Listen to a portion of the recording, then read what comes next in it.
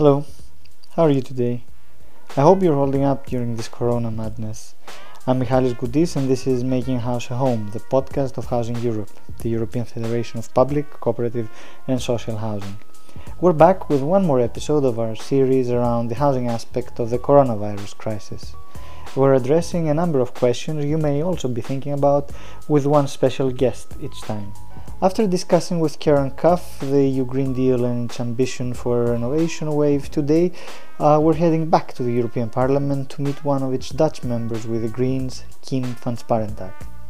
Kim is currently rapporteur of the European Parliament upcoming own initiative report on decent and affordable housing for all, and the timing unfortunately couldn't have been more appropriate given that the coronavirus crisis has brought to surface Europe's housing challenges for good. During our phone call, we asked Kim van Sparentak how the coronavirus housing crisis we have already talked about in one of the previous podcasts of this series is reflected in her report, but also how can the EU Green Deal and its renovation wave in particular be a win-win for the housing sector. And most importantly, what are the tools that Brussels actually should add to the national policy toolboxes when it comes to housing? This is our interview with Dutch Green MEP Kim van Sparentak. The coronavirus housing crisis we have already talked about in one of the previous podcasts of this series has both short and long-term effects. How is this new reality reflected in your report? Well, I think first of all, it's showing so clearly that the housing crisis, and what effect it has on people's lives. People are having to be at home now. Which means in the current situation for a lot of people that they actually can't. The immense increase in homelessness means that there are so many people that don't have the ability to protect themselves. They don't have the right sanitation products, a way of washing their hands or anything.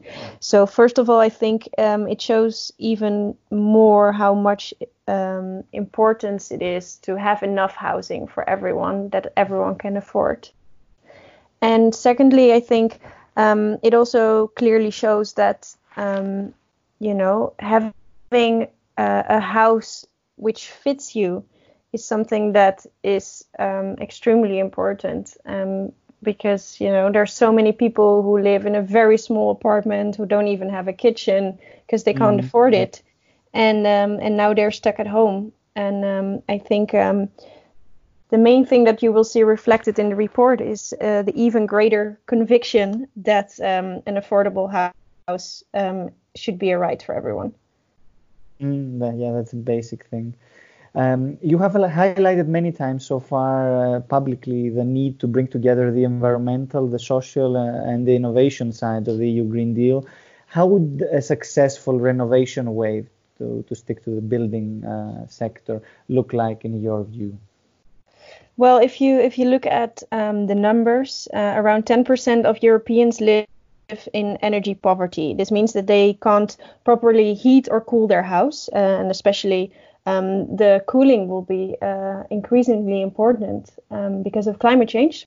And if you will make sure that the European Green Deal is a truly social deal and that we really go for alleviating people from poverty and making sure that we have a more equal world, then I think it is a top priority to make sure that we first renovate the houses of people who have poor quality housing and the people who have health problems because of the bad installation of their houses.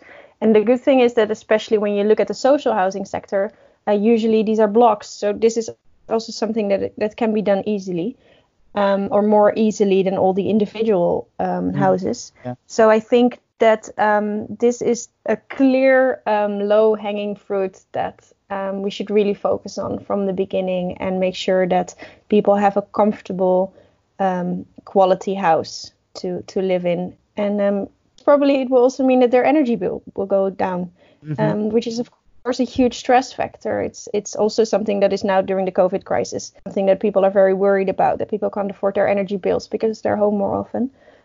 So I think for me, really bringing together that social and green aspect, and then you can see especially in your own environment already, that a Green Deal is actually something that is for everyone and not just for the elite. And I think that's very important. Yeah, in the end, it can be something really fundamental for all Europeans. Yeah. Last question from my side. How would you envisage the role of the EU when it comes to dealing with the housing crisis? I mean, for many years, people here in Brussels used to say that the EU has no competence in housing, but now the new reality, also due to COVID, seems to clearly change that and to bring housing higher on the agenda. But what are the concrete tools that Brussels, for example, could add or should add to the national policy toolboxes? Indeed, for many years, it has been said, of course, that the EU doesn't have any competence on housing, but it doesn't mean that the European Union doesn't have influence on the housing market. And, housing is such a big expense of most Europeans, and there are many rules, for example, in the internal market regulations, that make it very difficult for local authorities to make sure that they can decide for themselves how they regulate their housing market and whether they see their housing as something that should be privatized or not. And next to that, I think that we have to look at more investments in social housing through the EU budget. It's already happening more. You see that there's a higher priority on that, but I think we can have a better look at that. In general, I think the financialization of the housing market is something that we should be much more critical on. You see the numbers of money laundering and perhaps the buying up of big blocks by companies that are on some tax haven. And I think that's something that we can definitely do from a European perspective. And then lastly, of course, we have to really look at the European Pillar of Social Rights. This has been adopted by the EU a few years ago, and it says that we really have to make sure that we assist all the homeless people and make sure that they all find a house, but also look at the discrimination on the housing market.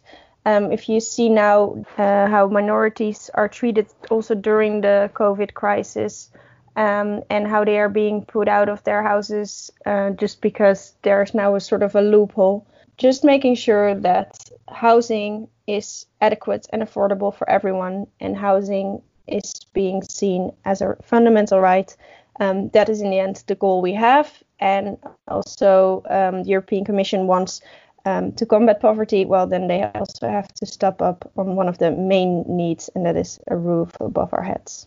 So we should be expecting a strong message along these lines being reflected in your reports. I think you can definitely count on that, yes. Kim van Sparentak, thank you very much for your time and your insights. Thank you so much. This has been episode 4 of our special COVID-19 series of Making a House a Home podcast. Stay tuned with the show on iTunes, Spotify, and all other podcast platforms and apps. Don't forget to visit our website, of course, www.housingeurope.eu, where you can also find the coronavirus blog under housingeurope.eu/COVID-19. Do you have any particular issues or people you would find interesting to be featured in this podcast? Then you can always contact us at communications@housingeurope.eu or on Twitter @housingeurope. Michalis Goudis has produced and moderated this podcast. Until next time, take care.